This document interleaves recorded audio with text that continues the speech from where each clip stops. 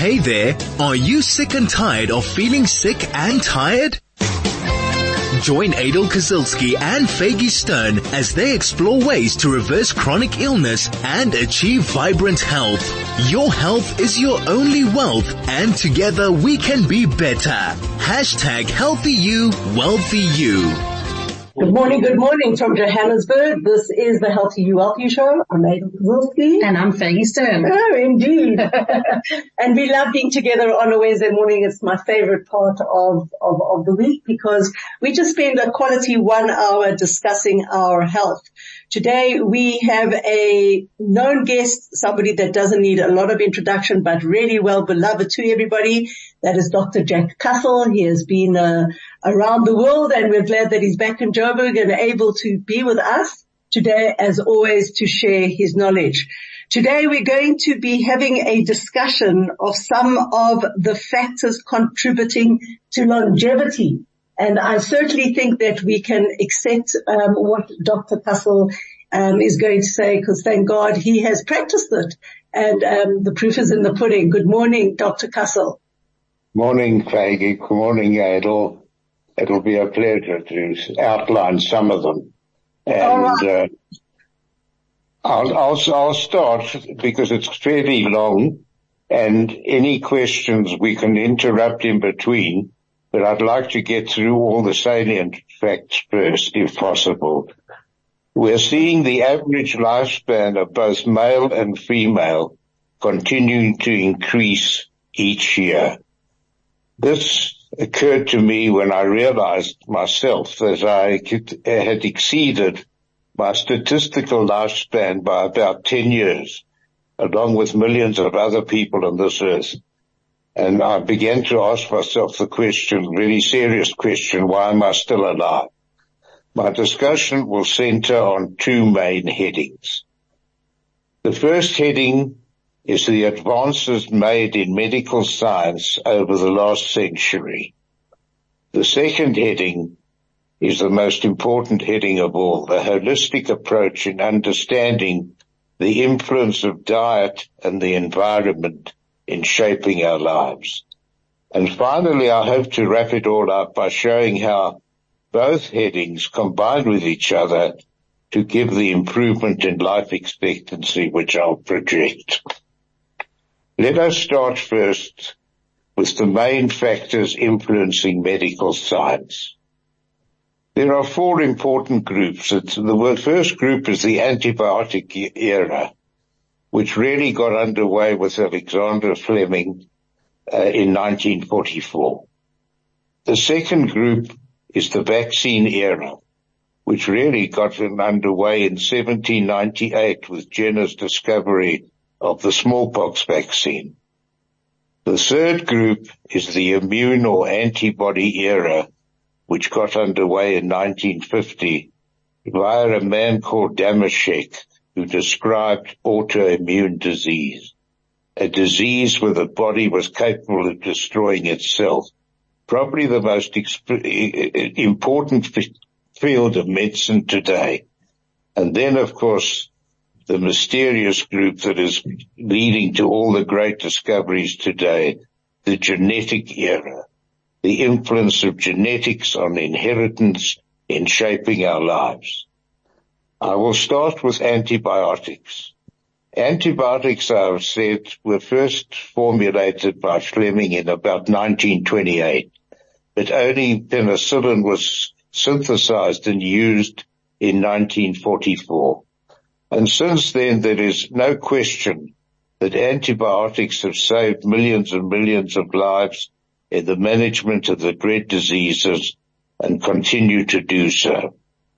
However, in so doing, a situation has arisen whereby bacteria have developed resistance. The very pattern of infection has changed from the 1950s to today, whereas in 1950, 90 to 95% of infections were bacterial and 5 to 10% were viral. Today it's the other way around. 95% are viral and the rest are bacterial, and the 5 to 10% are bacterial. Now, why has this happened?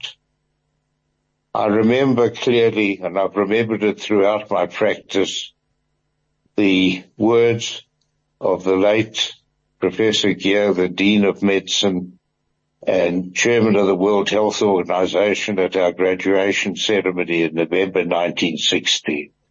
The title of his talk to the new doctors that were going out into the big wide world was, "The art of medicine is knowing when not to prescribe." The art of being a doctor is to know when and how to use medicine. Unfortunately, this is sometimes lost on some of us. The overusage of antibiotics has gradually led to a situation where we have compromised our own immunity by destroying the very good bacteria that are responsible for immunity in our gut. They're the first to be destroyed by the antibiotics and by the indiscriminate use of antibiotics. So it's time to catch a wake-up call. If we're going to preserve the effectiveness of antibiotics, it's to use them judiciously and effectively. Already we're seeing a situation in some of our elderly patients and in some of our intensive care units where so-called killer bacteria have arisen. Despite the fact that all the new antibiotics have been formulated, they're still not developing antibiotics that can kill some of the germs. The germs are getting more and more resistant. So to my colleagues, to everybody around, just be careful. Antibiotics are valuable, but need to be used judiciously and effectively. Secondly, Sorry, Dr. Kussel, before we just carry on with that, I know that personally I've engaged with you a number of times, but maybe can we just give our listeners like one or two pointers as to when you're saying to use it judiciously. Obviously that's a cry out to the medical fraternity to use it judiciously.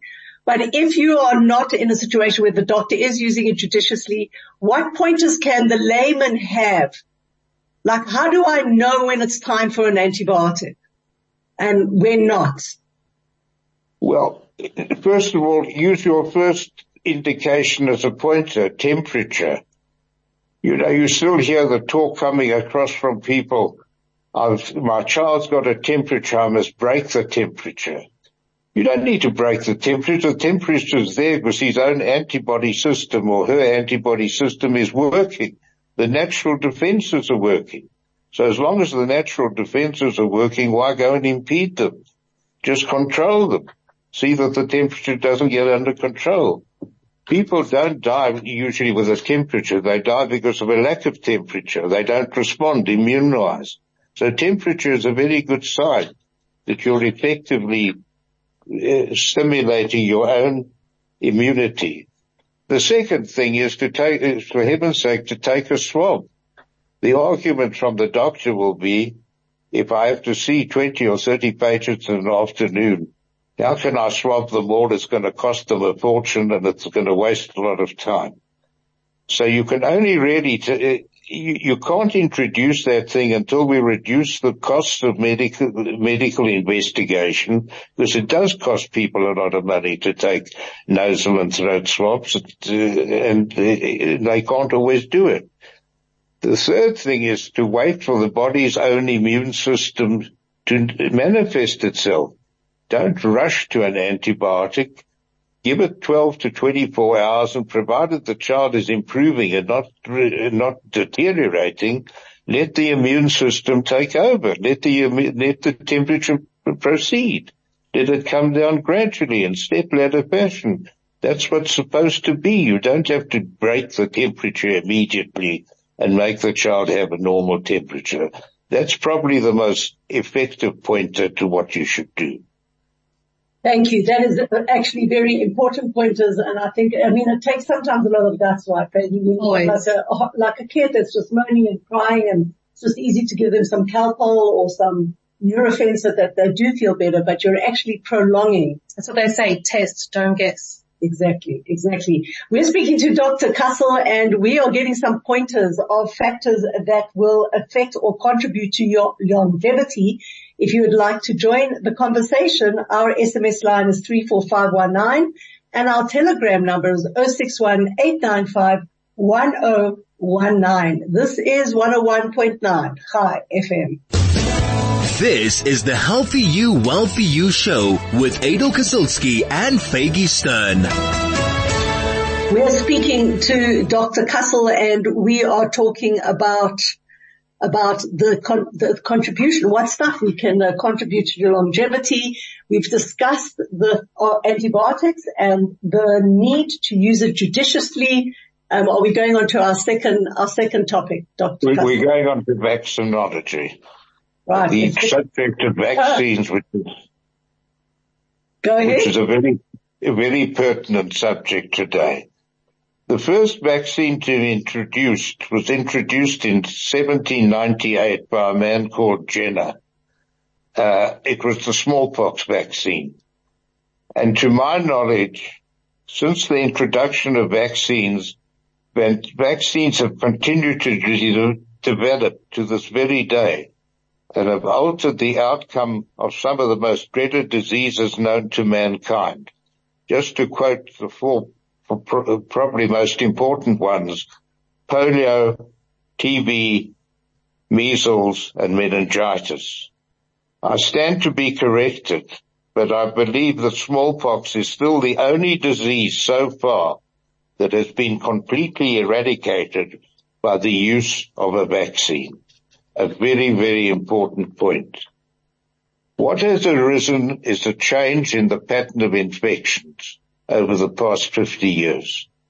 Most of the diseases are now viral, and viruses are notoriously known to mutate. They change their form to resist the vaccines. This is true especially of the respiratory viruses. They can sometimes create more virulent forms, and this requires periodic modification of the vaccine. This is particularly true of polio vaccine. Since 1952, when Jonas Salk and our own South African scientists, who didn't receive the recognition for it, by the way, developed the polio vaccine, the polio vaccine has had to be modified many times. And thank the Almighty that this has been possible. The day might arise when it will not be possible, and then we'll be back to square one. Likewise with the measles vaccine, likewise with the TB vaccine, and likewise with all the viruses that have been, that we have isolated and identified. It's not to say that vaccines haven't saved millions and millions of lives and continue to save millions and millions of lives. In the 18th century, in the 1800s, so closely following on the smallpox vaccine came the diphtheria vaccine, the cholera vaccine, and the rabies vaccine, all life-threatening diseases. More recently, the most significant vaccine to be developed was the polio vaccine in 1952, and that has made a marked change to morbidity and mortality from polio. And so we come to the present day where we've just developed a meningococcal vaccine for meningococcal meningitis, which also saves innumerable children from certain deaths from meningococcal meningitis. So nobody is disputing the value of vaccines. What I am disputing is that vaccines should really be used to counter morbidity, death, and mortality. In other words, the pandemic phases of a viral illness. Again, I stand to be corrected. I'm not a virologist, but the severe pandemic outbreaks that have occurred over the last century have been the Asian flu, the avian flu, the swine flu, and most recently the COVID-19 epidemic. No doubt in the pandemic phase, the routine vaccination of everybody saved millions and millions of lives.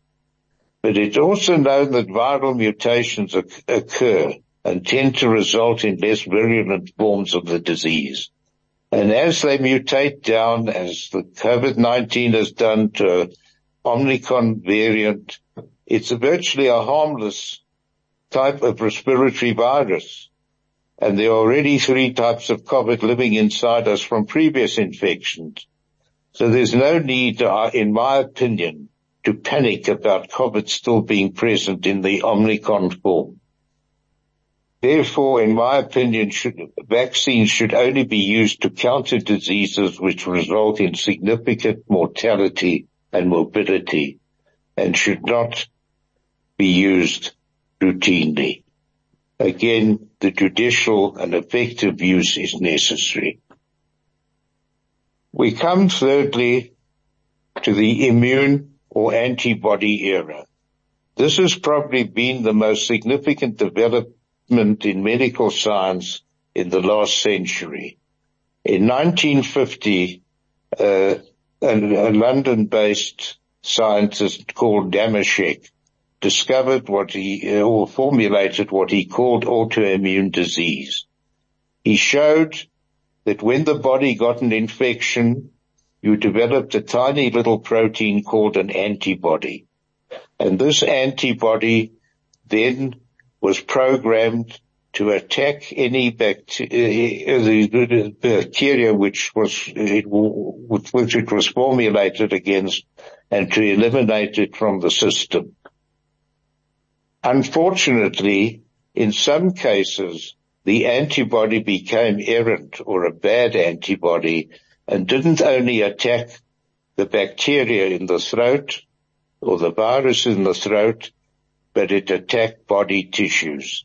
And in this way, nephritis was described, rheumatoid arthritis was described, hemolytic anemia was described, bruising or purpura was described, skin rashes were described.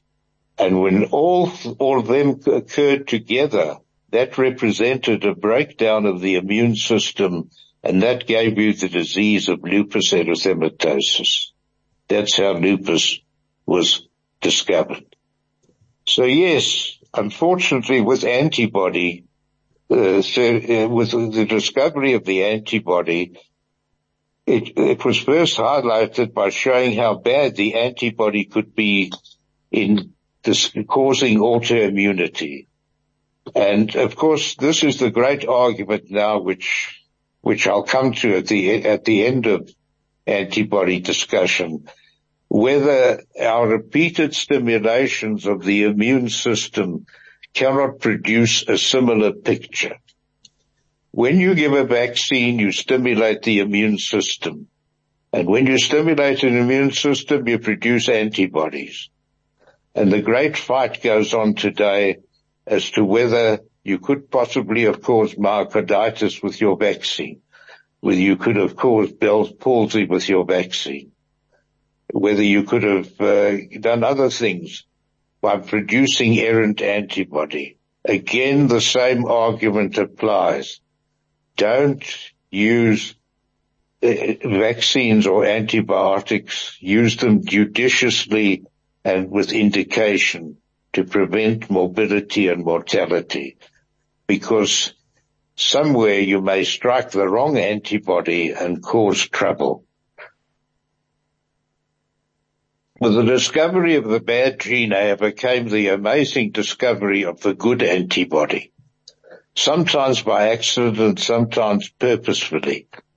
And the good antibody, what is an antibody? An antibody is a protein that arises in the bone marrow to counteract intruders from without and intruders from within. Now, what is the greatest intruder from within? It's the malignant tumor, the cancer. When a cancer arises in the body, it's an intruder in the body.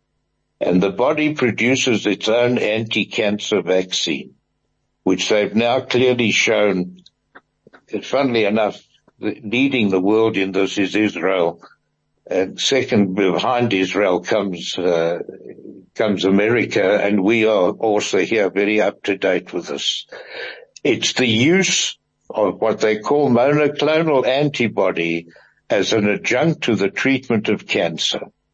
The treatment of cancer has always been surgery, radiotherapy, chemotherapy.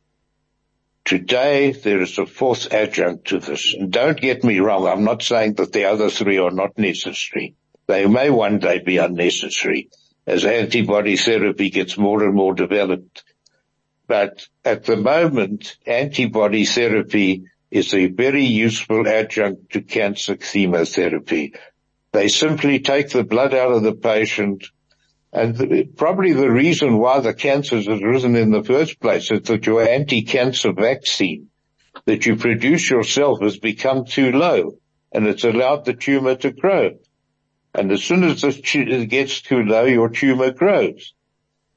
They've taken the blood out of the patient, they've concentrated the antibody in the laboratories, they've re-injected the highly concentrated antibody, and lo and behold, there are people living today where the tumors have disappeared, where the secondaries have disappeared. We have somebody that we know very closely, a friend of ours, who had stage 4 breast cancer and was cured in Israel by adjunct antibody therapy. So this is where medicine is going, and this is undoubtedly making a very big difference to the lifespan. Funnily enough, with all the controversy that went on with the vaccines, Moderna Vaccine recently published a paper where they routinely vaccinated in the pandemic every single person in a particular situation. They found that of the people they vaccinated, there were 16 patients with pancreatic cancer. Now, pancreatic cancer is the death sentence. You don't recover from that. They found subsequently that of the patients that they vaccinated inadvertently, 8 of those 16 patients had gone into remission as a result of the Moderna vaccine.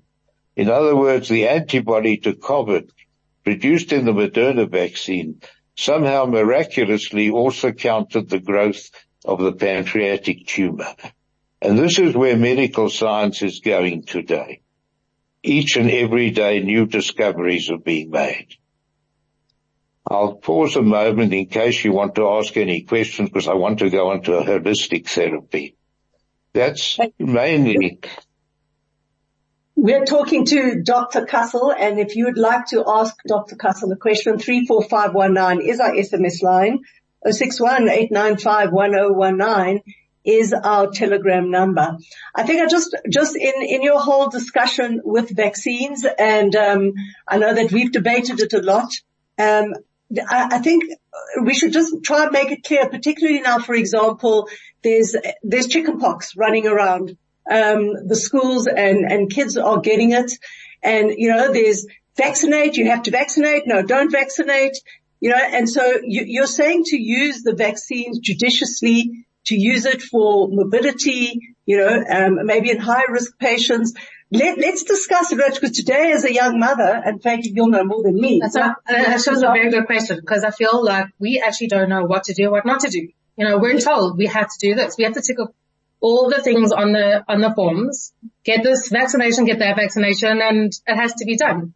So I think, Dr. Kussel, just hearing what you have to say it's almost confusing as a patient to know what to do and what not to do. Well, this is a program on its own, but since you've raised the problem of chickenpox, all I can say is I still believe in what our grandmothers did. Took us to children with chickenpox as children, gave us chickenpox and gave us immunity for life.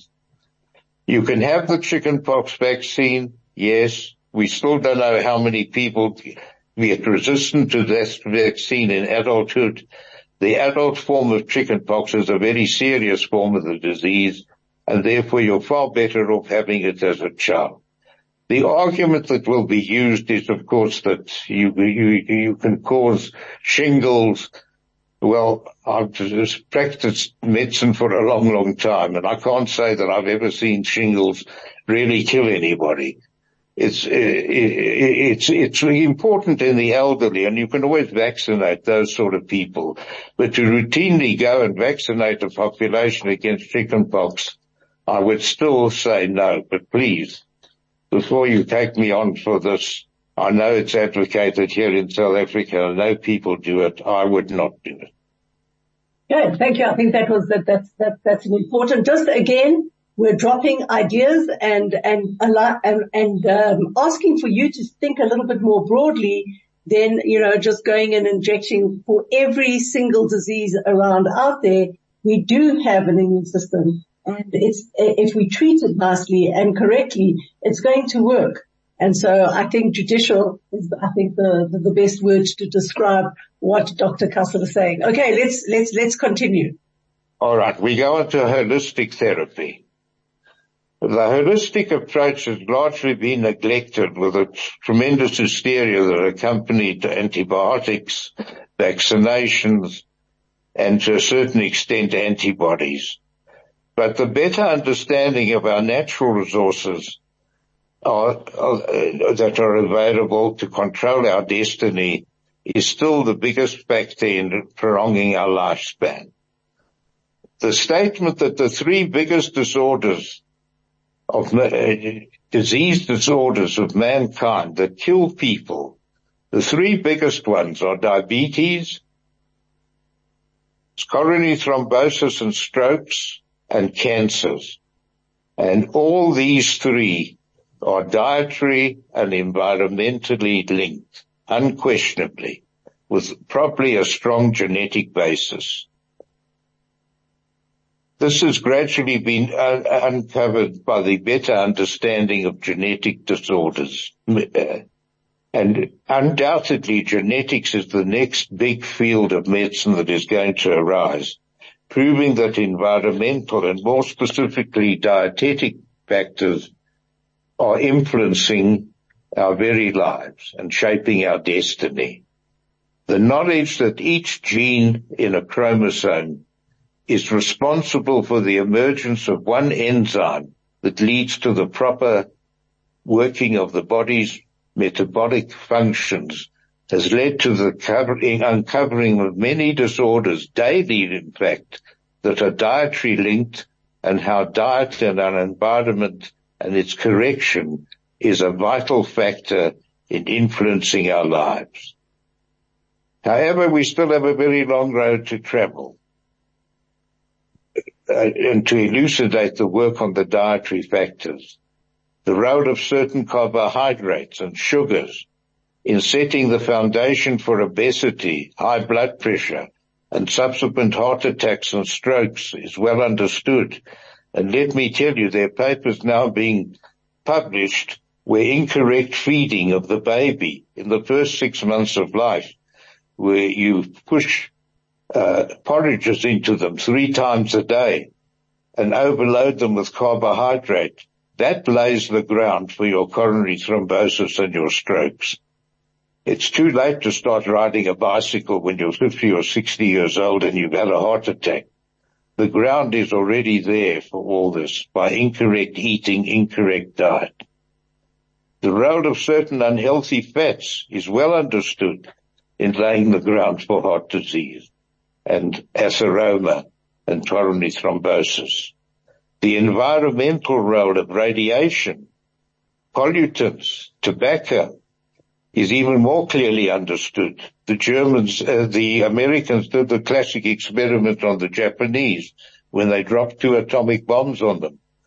95% of the people that were within a 6-mile radius of the bomb and survived the explosion developed malignancies of the hemopoietic system, leukemias, lymphomas, Hodgkin's, and various other disorders. So don't lose sight of the fact that this is still the most important factor in influencing longevity. And when we get all these things together, maybe we'll also start to achieve Abraham's longevity of 120 so years, and Sarah's at 90 having babies and that sort of thing. Okay, I'm not sure that I want a baby at 90, but amen to that. This is the Healthy You, Wealthy You show with Adel Kosilski and Faggy Stern. Okay, so we've discussed all the different aspects of why we are looking at longevity. Now the differences in medicine, where we're going from there, Dr. Kussel. Where we're going from there is to try and examine some of the real reasons. These are postulated reasons and probably very, very true in the great percentage of cases. But the first thing that I must state is that this, for me personally, would not be possible without the guiding hand of Hashem that I've used throughout my life. Whenever anybody tells me that I've saved a life, I correct them. And I say it's not me that saved a life. I'm an agent of Hashem, and I distribute my knowledge according to what Hashem puts into my head. And I firmly believe that. And when he stops putting that knowledge into my head, I'll stop doing these programs. I'm about to do my best. To that, and I've got to say that I wish that all doctors would see themselves simply as agents of Hashem, and that Hashem, and for anybody who doesn't know who Hashem is, we're talking about the good Lord, that God guides them, because many, many times you feel so intimidated by the fact that, the doctor does have a lot more knowledge, but it's their way or the highway as opposed to having that humble, and that's why it's such, that humbleness, and that's why it's such a pleasure talking to you. The second big factor is in your life you have to have a healthy environment. And it has to be a healthy home environment. Your show says it all. The healthy you, the wealthy you. What is wealth? It's not money. Far from it. It's a happy marriage. It's a good wife that stands by you throughout your career. It's a happy children that help you to develop and make you happy. It's, as the old Yiddish expression goes, he had vadrus, he had grief, and therefore he died young. This is so true. The healthy you, wealthy you means a healthy home environment and a healthy social environment. And that, Baruch Hashem, thank the Lord, I've had. So that's the second big factor in my longevity. And just have to say here that on the Healthy You, Wealthy You show, Faggy and I are concentrating on bringing on speakers to talk about our mental health and the ability for ourselves to heal our emotions and our mental state and the way we look at things, because yes, it does play an incredibly important part. I think also we can add to our community. Yes. Being part of a community, and we can see it clearly today. How being part of people that support each other and are there for each other, even thank God in our community, you have a baby, you have a huge support system. Yeah. You have meals brought to your homes. You have people looking out for your kids. You have listings, being done, and just having that family support, community support really is a huge factor. And finally, it's lifestyle. The lifestyle you get yourself used to is the lifestyle that will ultimately determine your fate. I've stayed off alcohol all my life, most of my life. I've stayed off cigarette smoking and tobacco, and I've certainly stayed off drugs. So those are big factors in influencing longevity. Whatever you do medically, with medical science, and whatever you do holistically with trying to alter your diet and environment, you can do nothing if you don't alter your home environment and your actual lifestyle. That's the most important thing of all. And that's probably one of the secrets of longevity. So I think the amazing thing that I'm getting from this whole show, Dr. Kussel, is that you're basically saying that anything that is not natural from the outside that you're putting into your body and into your mind is what causes the illness. So the negative thoughts, the negative environment, the chemicals, the antibiotics, the vaccinations, the bad foods, anything that wasn't really God made or something that your body doesn't need is what's causing the illnesses. Absolutely. Whereas all these things are tremendous advances in saving lives. To a certain extent, I also believe that they are very, very important factors in limiting lives. And what you're saying, Faggy, is absolutely true. I think that we also do have to be a little bit careful as to when, like, you know, having the right person guide you, because, you know, my son had a sore throat, but everyone had a sore throat. And then to me, it was like it wasn't getting better, but everyone else's wasn't getting better either. And then clearly I called Dr. Kussel. Dr. Kussel says, go and get a throat swab. And guess what? It was strep and he needed an antibiotic. And child that doesn't have antibiotics when they have strep can cause big problems in their lives. So, yes, of course. You know, just having that correct guidance is pretty huge. And also that we should be able to take certain things in our control. Like if I want to say to a doctor, I need to have a swab. Like I don't want to just give antibiotics. I'd like to take a swab and understand whether I have to or not.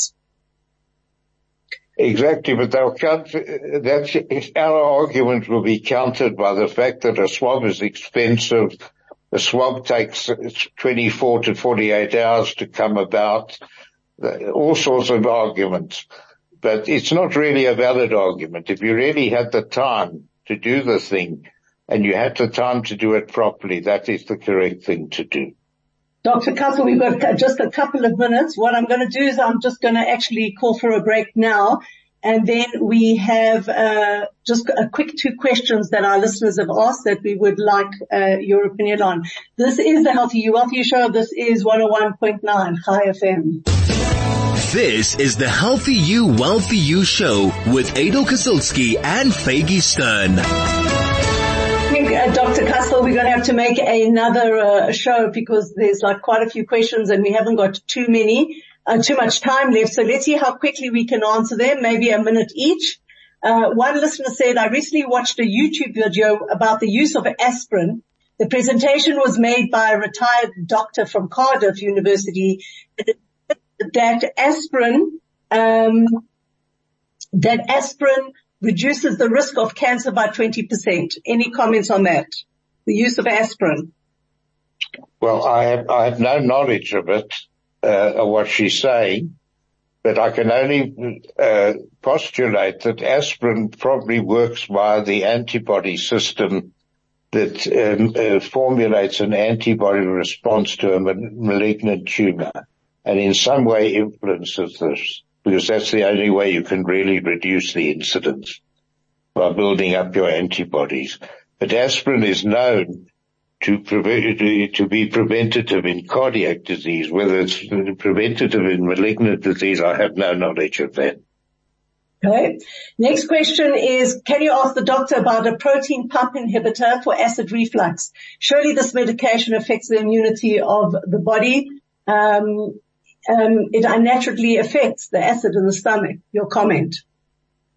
Well, everything that the Almighty gave us in our bodies is necessary. And unfortunately, one of them is acid in the stomach.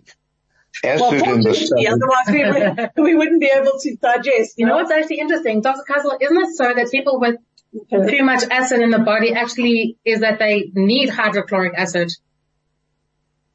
No, what too little acid in the body does is it renders the membranes of the gastrointestinal tract more susceptible to malignant changes.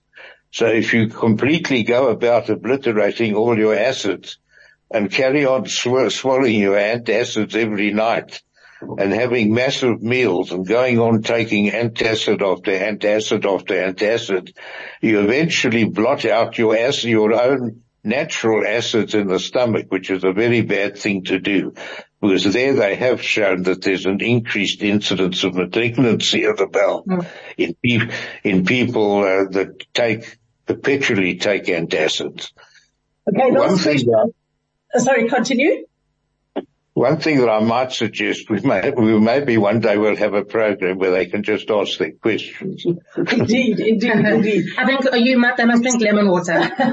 The person who is taking a protein pump inhibitor, I would suggest speak to somebody about your diet, have a look what foods are, causing it, I used to have a lot of reflux, I fixed it all up just getting the right foods and the right stuff into me without any proton pump inhibitors. Lastly, 30 seconds. What about cell phone radiation and Wi-Fi? What about? Cell phone radiation and Wi-Fi.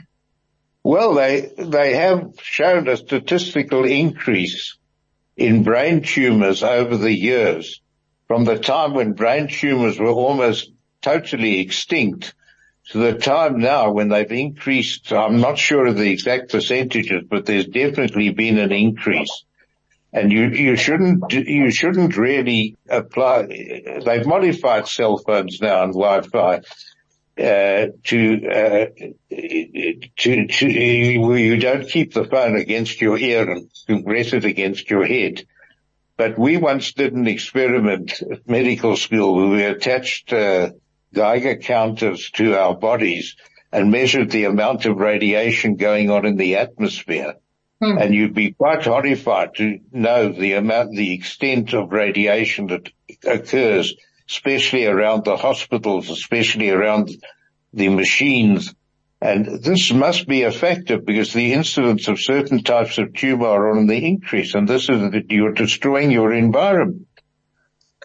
So there you have it there, and I think even in that, I think it's a thing about moderation. We don't have to have the phones right near our faces. You can spend some time off social media. It will make you actually happier and healthier.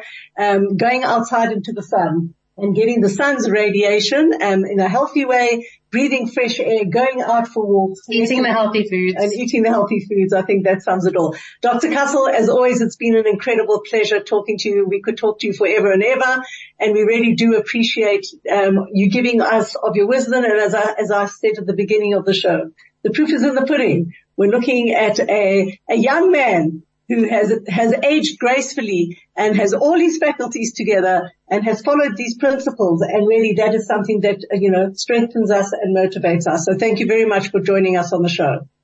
Thank you so much, Adel, for those kind words. And Mirza Hashem, I'll be there until I turn 100, which is This is the Healthy You, Wealthy You show, 101.9 High FM. Thank you so much.